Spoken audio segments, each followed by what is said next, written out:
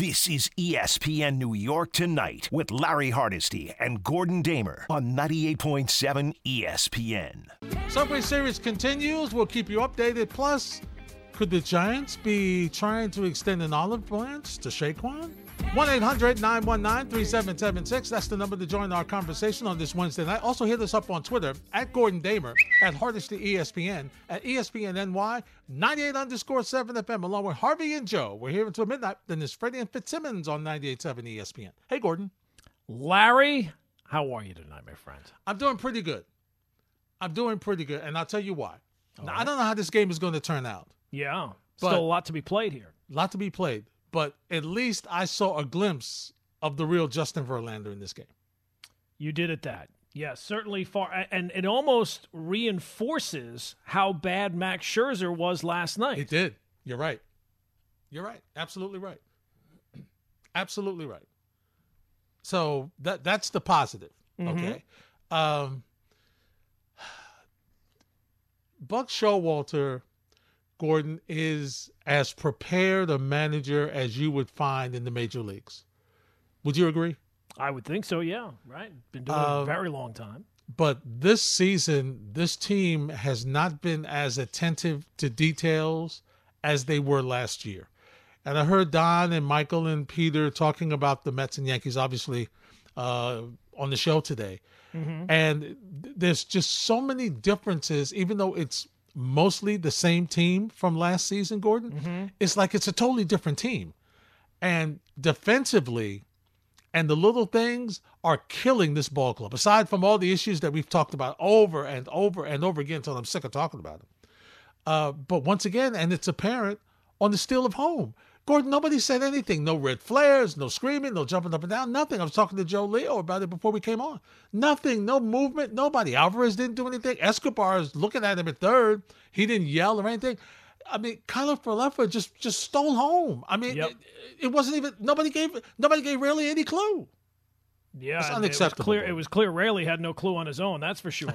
That's for sure. Because it wasn't like he just took off. He ran down the line. It almost seemed like he came up with it on the spot. He was so far off of third base, it almost felt like he thought to himself, well, I may as well steal it. I'm already halfway home. Yeah, they're giving it to me, so I'll take it. Right, yeah. And you see tonight, especially that the double play or the attempted double play by McNeil trying to double up IKF at first, on a ball where he clearly forcing the issue, right? Like yes, and under normal circumstances, he would just eat that ball and realize nothing good is going to come from me throwing this to first. He doesn't. He tries to do too much, and of course, it gets away. And that kind of spurs on the inning from that point. And the Rayleigh play as well. There's just the attention to detail clearly is not there among other things. No, it's not. And, listen, I understand you want to be aggressive. I get it. And McNeil made a heck of a play getting the double play on Stanton earlier. But, Gordon, IKF is not Stanton. There's a big difference, right? Huge. So, put the ball in your pocket. And look, I get it. Vientos should have had it, but I mean, Gordon, you. But he was already safe. He was already safe at first base. I mean, at that point, yeah. You know what I mean. So he should have had it. He should have make sure you knock the ball down to make sure it doesn't get by you. But tough situation there. Yeah, tough situation for him, and he's already saved a couple of errors on this game already. Saved one from Lindor. So he's played okay. He's played well. Got a hit, so he's done what he's supposed to do. So now we'll see if this Met team can come up and get a big hit with the runners in scoring position, which is something that's, usually foreign to them. Except for Tommy Pham tonight, who's done a nice loaded, job. Right? Bases loaded here, and Nimmo at the plate. I don't think that right now, based on how everybody's hitting, I don't think that there's a hitter that you would rather have up in a spot than Nimmo. Yeah, I agree. I'll agree with that. I'll agree with that because he's a guy that puts the bat on the ball. So that's something you need here. Oh, he just got hit. Oh, did he? Or did he? Right. I thought he did. Well, he gets the bat on the ball, and he gets himself on the ball sometimes. So, yeah, they did hit him, and that'll force in a run, making it a 3-2 game. Now, I'm not going to second-guess the Yankees, Gordon. I'm not. But I did find it curious that they brought Cordero in after he just pitched last night. And I have this thing about relievers that you see, that you can see back to back, you kind of get an idea of what they throw. And he wasn't as sharp tonight. No, he didn't throw a lot last night. But yeah, I know what you're saying. He was not real great tonight. But they're going back to Marinaccio, and I would think that if they're able to get out of this, I'd have to think King is available tonight. He didn't throw a whole lot of pitches last night. No, he didn't. So, and look, the Mets are another run away from tying this up. We might have extra innings, so who knows who's going to be available by the end of the night. Yeah, and here's what I know. I know there's not a lot of depth in that Met bullpen. Obviously, without without a couple of their guys, and Robertson, he is he is the only person in my circle of trust. Right. On that bullpen. It's only him. Ottavino has a toe on the line getting in the circle, but that's about it. So we'll keep an eye on this one for you and let you know what's going on in Subway Series. Yankees leading the Mets 3-2 as the Mets bat in the bottom of the seventh with the bases loaded and 2 out. Gordon, a lot of conversation. Some of it started by our Alan Hahn about the Knicks and Bradley Beal. And so, once again, as I've told you, when you search Twitter, there are just so many different rumors of trades going on. It's crazy. And so, I've seen Bradley Beal. Obviously, Zion Williamson is always rumored to be coming here for some reason. He is one of those guys. Absolutely. If you had familiar names that have been attached to teams, he would be an all-star for that. Absolutely. He is always rumored to be coming here. So you got him, so it put to my mind, Gordon, Bradley Beal, look, from a talent standpoint, I get it. A great scorer, a guy who could put points on the board for you, him and, obviously in your backcourt, it improves your backcourt significantly. I get it. It does. But Gordon, I don't know if I think I'd rather make changes in the front court rather than the back court. Does that make sense? It does. I mean, you do need to get some shooting, right? I mean, if we could pinpoint the one thing that you really need, shooting would be it. But I hear what you're saying about changing things in the front court rather than the back court. Yeah, it's just me. It's just a preference I have. And because I know you need scoring, right? I get that. Clearly, you do. But I'm also mindful of the team's identity of being a defensive team. And listen, Bradley Beal is an unbelievable player. He's an unbelievable scoring talent. There's no question about that. And he would add to the team. But does add to the team at what expense? Exactly. So now, I guess it's a trade because he's just been signed. So first of all, who are you trading? Obviously, RJ's gone, I would think. Obi Toppin's gone because he's the other person that I see in all the trades involving the Knicks. And, a gazillion draft picks. So I guess that's the way to go. Yeah, it does seem like this one might have some legs. Who knows? We'll see. I felt this way. And again, as you said, would I like to have Bradley Beal on the Knicks? That's one question. Would I like to trade for Bradley Beal given the reality of the situation? That answer, I can tell you, is clearly no. Mm-hmm. Given the fact that this is a guy who is hurt quite a bit, and he's a good player. Do I look at him as a great player? Is Bradley Beal a great player? No. Yeah. And then you get into his contract, Larry. Yeah, he makes a lot of money. That has to be one of the worst contracts in the sport. Next year, he's going to be making $46 million. He is signed through 26-27. And his, as you could probably guess, his contract only goes up. 46 next year, 50, 53, 57. Are the Knicks a Bradley Beal away? Is that the guy? You have all these assets. You've set yourself up well with all these assets at your disposal. Is that the guy you're burning all the assets for? I don't know. I have mixed reaction about it, Gordon. I do. Salary is one thing, and how he fits. How does he fit on this team? Does this become a really backcourt predominantly backcourt scoring team? Is that what happens to them? And is and is Julius Randle part of this deal? That's the other question. Because Gordon, somebody's got to make some money to be part of this deal. Because as you mentioned, he's making a lot of money. So I would have to think that Randle would have to be somewhat a part of the deal, Gordon, because of the money's got to fit in some way. And that's a lot of money. That's a lot of money. And Beal, could you imagine a guy like Bradley Beal and Tom Thibodeau together? No. A guy who has averaged 50 games a season the last 3 years? Yeah. I don't see that being a match. I don't see his defense really being a match. And I get it. The Knicks are going to – everybody is waiting to see what the Knicks are going to do, and it doesn't really feel like we have a – it doesn't really feel like that their hand has been tipped in any way just yet. Right. So we're all kind of thinking, well, could it be this? Could it be that? Again, if you told me I could just simply this is like a Madden game where I can just simply force a trade that this guy ends up on that team, that's one thing. Yep.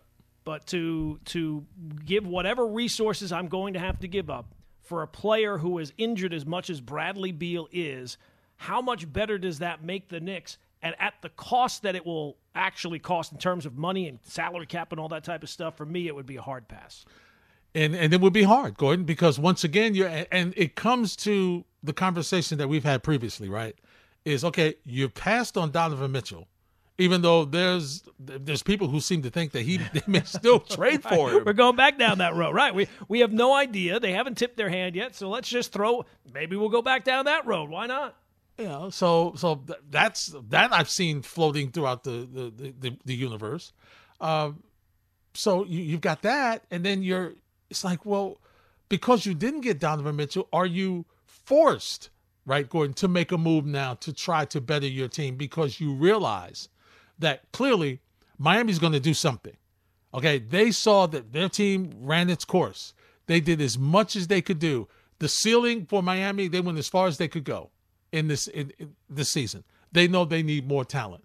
And Pat Riley's got no problem going out to get them. Mm-hmm. All right, so they're going to improve. I would think Milwaukee's going to make some changes, Gordon, even though they had the injuries. You got a new head coach. Mm-hmm. You don't know what's going to happen there. You got a new head coach in Philly.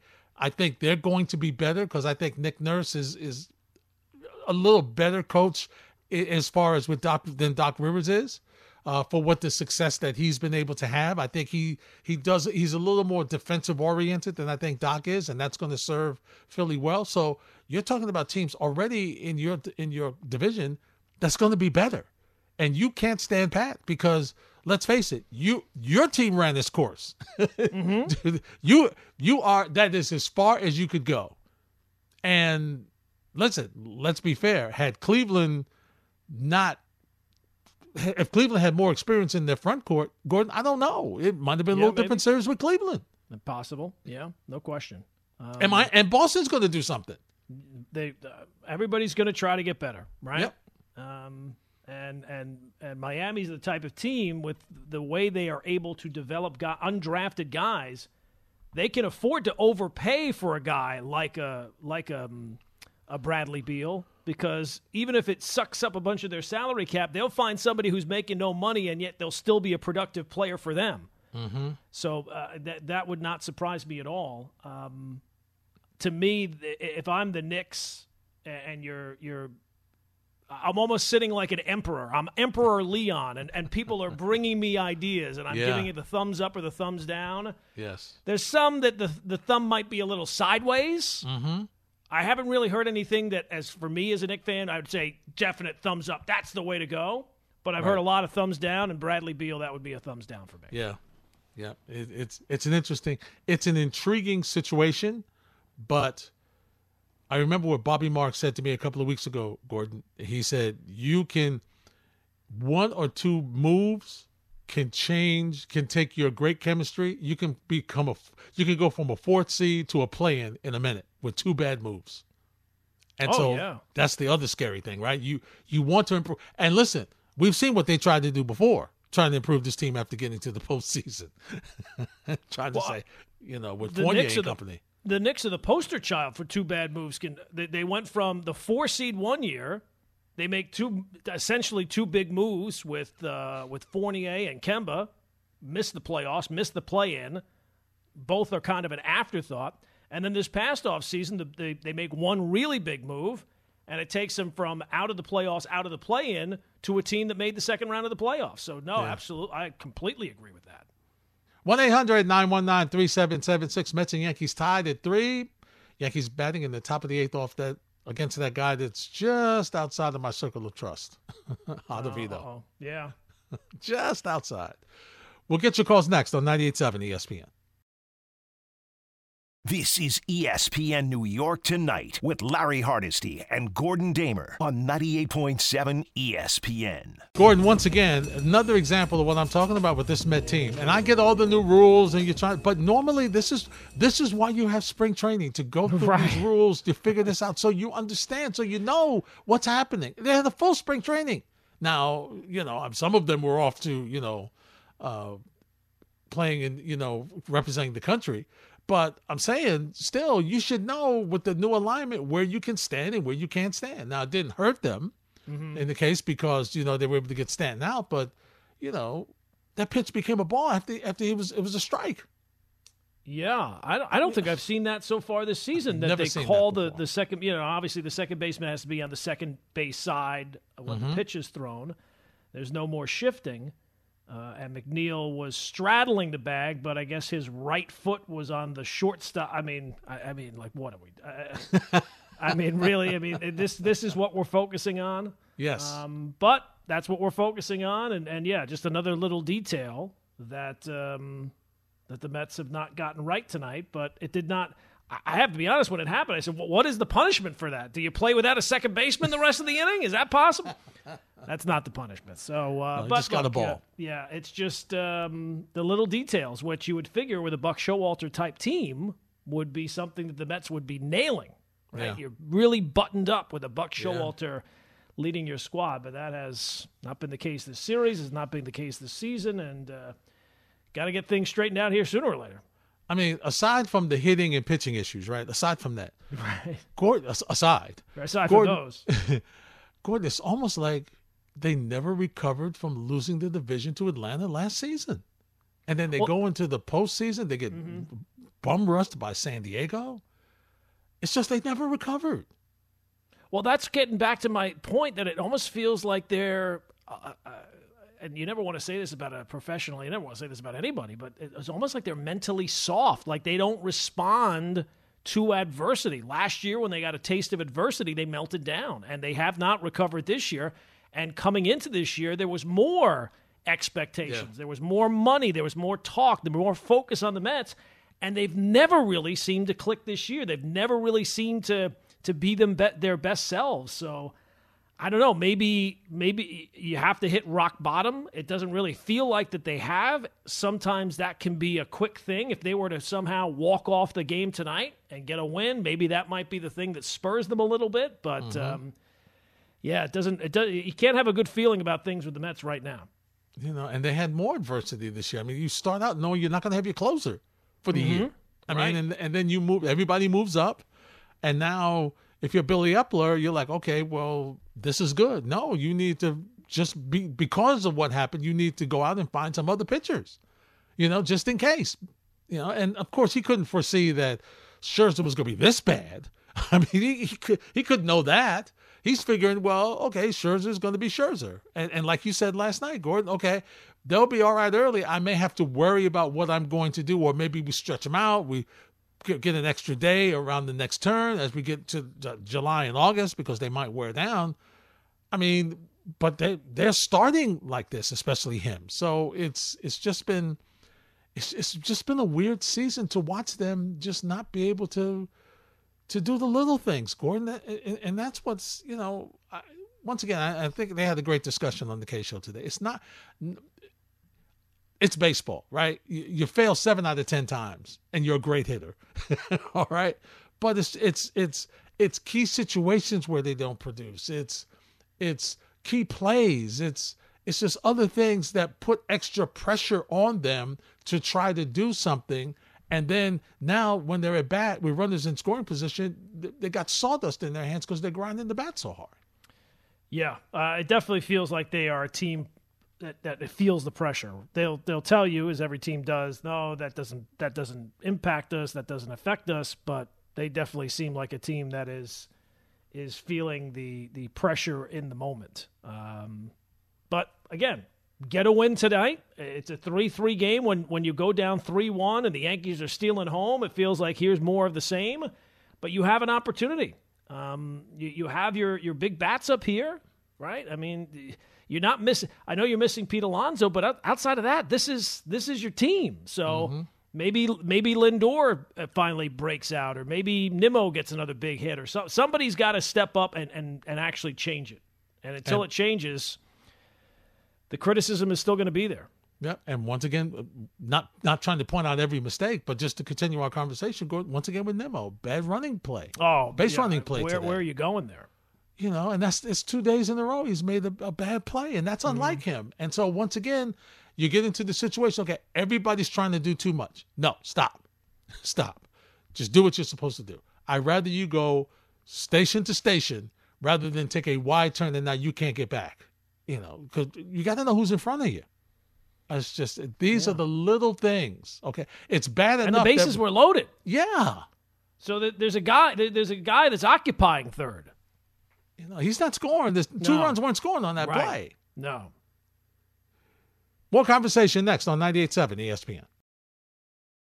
This is ESPN New York Tonight with Larry Hardesty and Gordon Damer on 98.7 ESPN. I just think over the last 3 or 4 years when we've heard Bradley Beal rumors, I don't think they've ever been super legitimate, but I do think right now before the draft, if they're going to do it, it would be now. And I think that the Heat would be at the front of it. And I'm going to tell you, if Bradley Beal gets traded between now and next Thursday, I think people are going to be very surprised at the price and how potentially low it's going to be because his contract is not attractive, especially going forward, what it would mean to have a $50 million player on your team that may not be, you know, a first or second all-NBA type player. And that's if. I'm not saying they're going to. That's our Brian Windhorst weighing in on the possibility of Bradley Beal being moved. And Gordon, that's the other interesting thing. The only player in the league with a no-trade contract. Wow. That's a weird one. It is. You know, so that kind of makes you think he wants to stay in Washington. Otherwise, he would, you know. Well, he did that to get the money. Now he's got the money. He's like, well, you know, listen, you know. Well, that contract, the money of the contract almost makes it a no-trade clause. You know, how many teams are lining up for $50 million? He's getting paid $50 million a year and playing 50 games a year. It's not bad. Not exactly. It's a great deal for him. I don't know necessarily that is a great deal for whoever he's playing for, though. Well, that's great if you can get that. Oh, come on. He's got a heck of an agent. Yeah, he's got a great agent. Great agent. He does. I mentioned earlier, our Alan Hahn seems to think that this might be a pretty good deal for the Knicks. Ted Leonsis has been big on loyalty. He was with Alex Ovechkin on his hockey team. They ended up winning a championship. Eventually, he'd be very loyal to Bradley Beal, so that would be a tough conversation to have. But let's say they do get there. There's a team in the East that could use this player, and actually they've been linked to him in the past. It's the Knicks. You put him next to Jalen Brunson, you've got a backcourt that's one of the best in the league as far as scoring goes, very unstoppable, and he is at a point in his career where he's trying to be about winning. And the Knicks have all the things that the Wizards would need, young players and draft picks. So that's a team to watch. The Sixers have also, in the past, been linked to Bradley Beal. In fact, Beal has suggested in the past that the Sixers would be an interesting place for him to play with Joel Embiid. So those are areas that I would look at, but I think Van Vliet's going to Philly. So I would imagine if he does become available, you would see the Knicks be very aggressive in trying to get him. Both Alan Hahn and Brian Windhorst were on Get Up this morning with Greeny. So that's an interesting scenario there. But once again, Gordon, the positives, of course, the scoring would be unbelievable. If he played, and availability is a major factor here, just like it is with Zion Williamson. Now, there's an article that Stefan Bondi has in the Daily News where he's talking about, you know, just names that are out there. And this is the Zion Williamson deal and possibly the Karl Anthony Towns rumors, which I don't see either because I don't think he wants to do a part 2 with Tom Thibodeau. Those are the only two that I see that have mentioned Julius Randle's name attached to them. the Williamson one, according to Bondi, they would move Randall for that deal because they wanted to give Williamson a place to a spot to play to start. So that's intriguing. And Gordon, can I stop with the Zach LaVine? Can I stop? This feels like a greatest hits of people who are going to be Knicks, doesn't it? I mean, it's like the same cast of characters. And now he admits that the Chicago's probably going to run it back, and LaVine's probably not going to be there. But he's right. LaVine is always rumored to be coming to the Knicks. Always. I don't even remember when Zach LaVine came into the league, but whenever it was, it feels like he's been rumored to go to the Knicks the next year. He's coming to the Knicks every year. It does feel that way. And look, there's not a player that is being mentioned that you'd say, oh, they all have positives to bring to the table. Mm-hmm. But Zach LaVine just signed a contract, 5 years, $215 million. Yep. Again, I don't even know if he would be available, but if he is, the Bulls are going to want a lot back. Mm-hmm. And the Knicks have put themselves in a position where they're in a good spot. They have some assets, and if they're going to make a big-time move, you're going to have to empty the piggy bank to a large degree. Yeah. Is Zach LaVine the difference maker? Yeah. I don't. Again, he's exciting. He has times where he's an exciting player, but another guy who's hurt a lot, making a ton of money, and I don't know that he's really a difference maker. The other concern I have, Gordon, and this is probably in the back of the Knicks' mind as well, is, and listen, this is no knock. This is just citing his resume. The fourth year is normally when Tom Thibodeau's teams start to digress a little bit. Yeah. They've heard him yelling and screaming. They're a little worn out, and they tend to take a step backwards. And this is a huge year for this team and for him because he's got a 5-year deal. He would like to, obviously, you don't want to go into the 5th year without a contract because that's a lame duck coach. You don't want to do that. No, that won't, yeah. You kind of want to get the extension going and, proven. And look, let's face it. He's got 2 out of the 3 years. He's got the team to the postseason. Mm-hmm. All right. But his track record says this year could be the problem. Yep, could be absolutely. A big issue. Mm-hmm. So it's not only who you bring in, but what's their mindset when you bring them in here, and how is he going to feel? You know what I'm saying? It's so much going on for this team this coming season. And I get it. You don't want to generally, a great coach is able to take whatever talent he has and meld the team around that. And that's why I don't think Tom Thibodeau is a great coach. I think he's a good coach. Mm-hmm. He's a good coach. You give him players that he can work with, and he will work with them. And you look at the Knicks that have thrived with Tibbs here, it's not really a surprise that those are Tibbs kind of guys, right? Josh Hart coming here, he was a prototypical kind of Tibbs kind of guy. Mm-hmm. Brunson, typical Tibbs kind of guy. R.J. Barrett to a certain extent. All these guys that are getting mentioned, it doesn't seem like they're Tibbs kind of guy. Between Bradley Beal or Zach LaVine or Zion. None of these guys, Karl Anthony Towns. Yeah, we know he's not.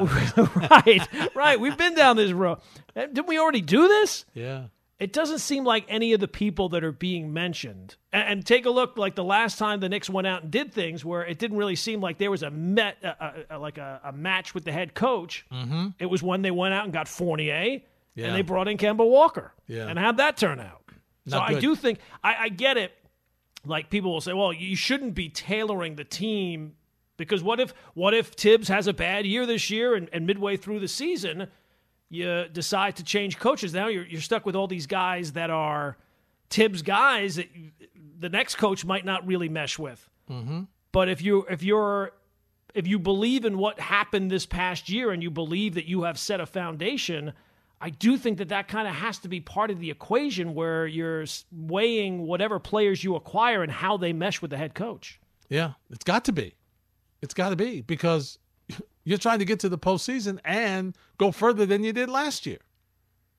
So you've got to find a way that you have players that fit what he brings to the table. That's what you have to do. Now, of course, if he was a really, really great coach, he would tailor the players you bring to him. Absolutely. He'd be able to figure out a way. Yeah. Right. But he's not that guy. You know? Spoelstra down in Miami, right? Yes. Like you give him a little bit of this and a little, he's like MacGyver. He'll figure out a way to make it work. Yep. That's not Tibbs. No, it's not Tibbs at all. Not at all. Yankees batting in the top of the ninth. We're tied at 3. They've got 2 out and 2 on. We'll come back and see what happens in the game and talk to you on the phones on 98.7 ESPN. This is ESPN New York Tonight with Larry Hardesty and Gordon Damer on 98.7 ESPN. Gordon, this is an interesting inning because the Mets have to win this game here. I have no faith in the bullpen after this. None. Robinson did his job, got the Yankees out in the top of the inning. I have no faith. The bullpen has been better than I expected tonight so far. I have no faith that if the Yankees get a chance to come up in the 10th, I think they win this game. Yeah, well, I think the Mets will win it in this inning. Okay. We're both like picking against our teams because what we've witnessed so far this year. I mean, it does need to be restated. The Yankee, and this is what makes Max Scherzer's struggles last night so alarming. The Yankees' offense stinks. Yeah, it stinks. It does. Even the guys who are supposed to be good, they stink. Like Stanton stinks right now. Rizzo stinks right now. LeMahieu looks washed. They just don't have many. They don't have good hitters in their lineup. No, it's terrible. It is legitimately terrible. The Yankees have 2 guys in their lineup who have lower batting average than Daniel Vogelback. No. Wow. No, and they play fairly regularly. Yeah.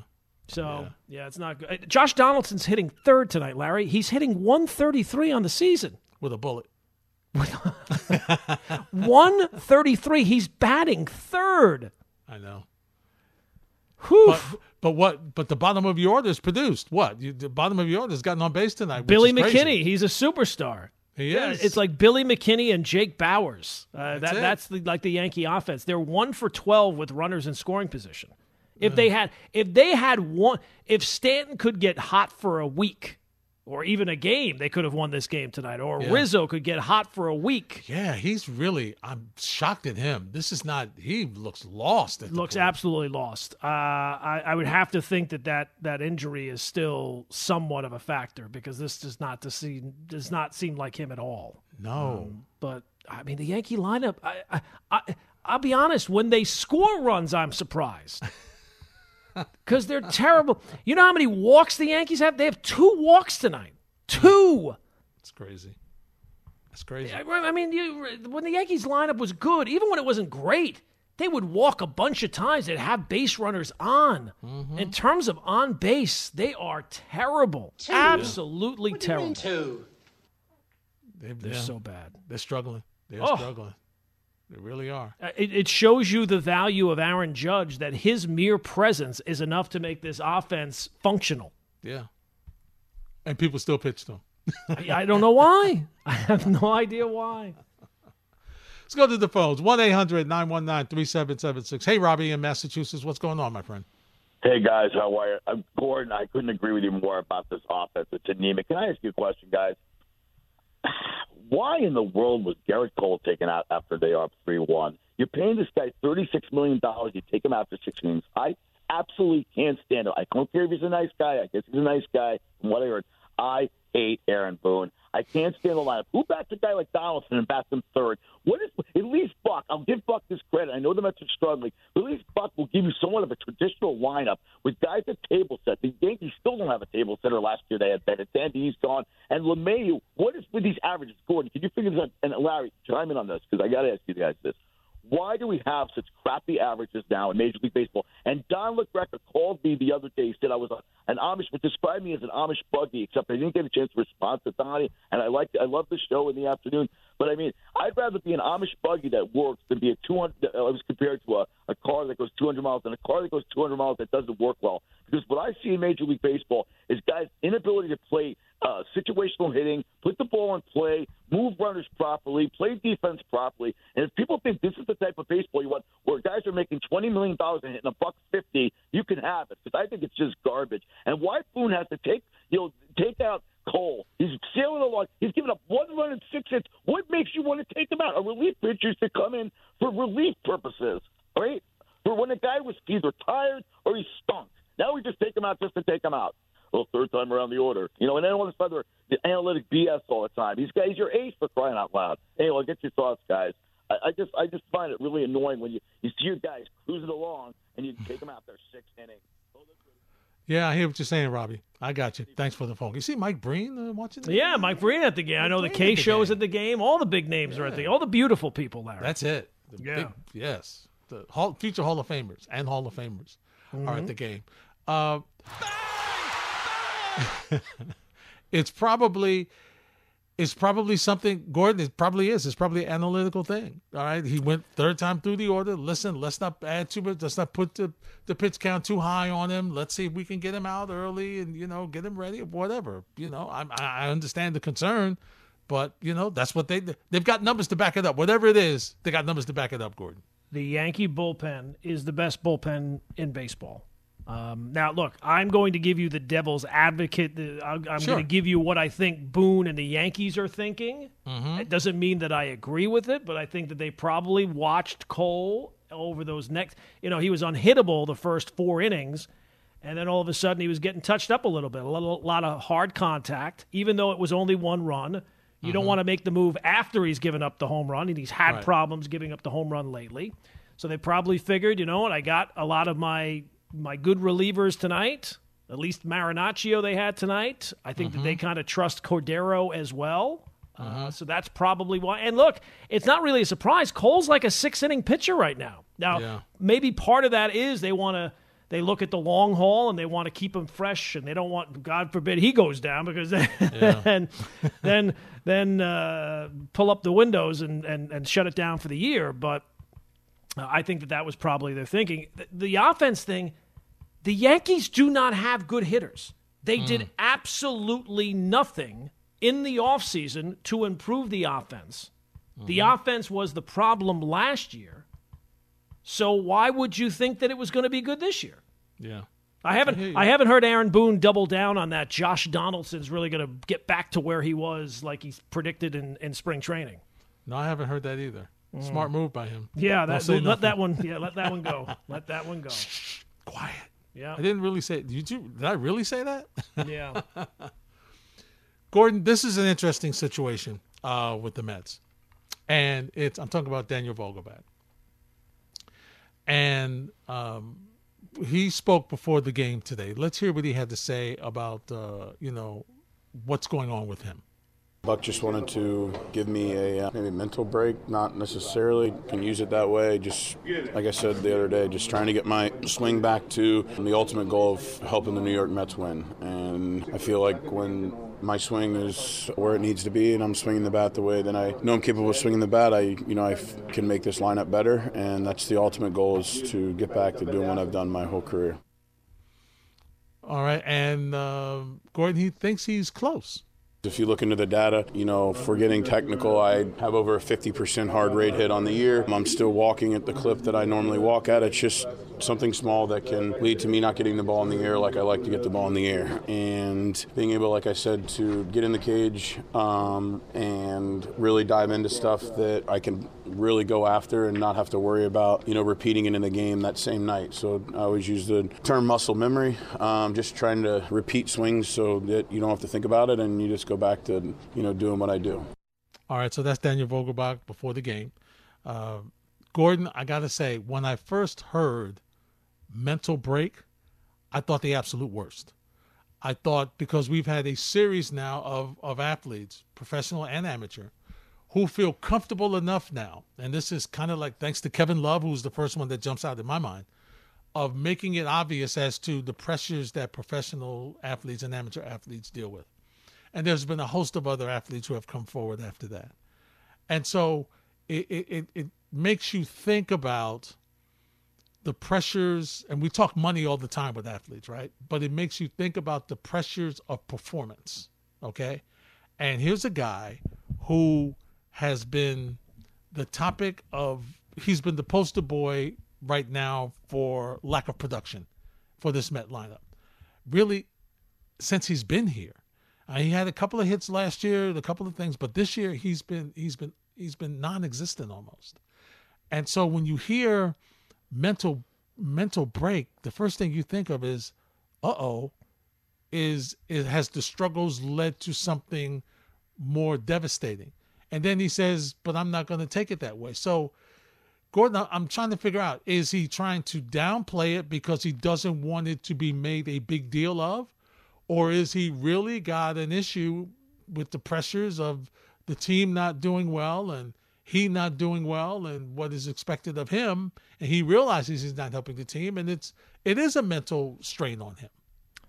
Well, it did seem like he was the whipping boy or the poster child for the Mets struggles, because it doesn't make really much sense to be continually trotting him out there. And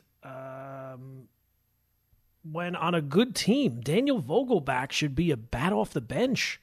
He should not be the everyday starting DH for a playoff-bound team. So I don't know what the Mets were thinking to begin with. The amount of at-bats that they have wasted on him seems to be obviously a mistake.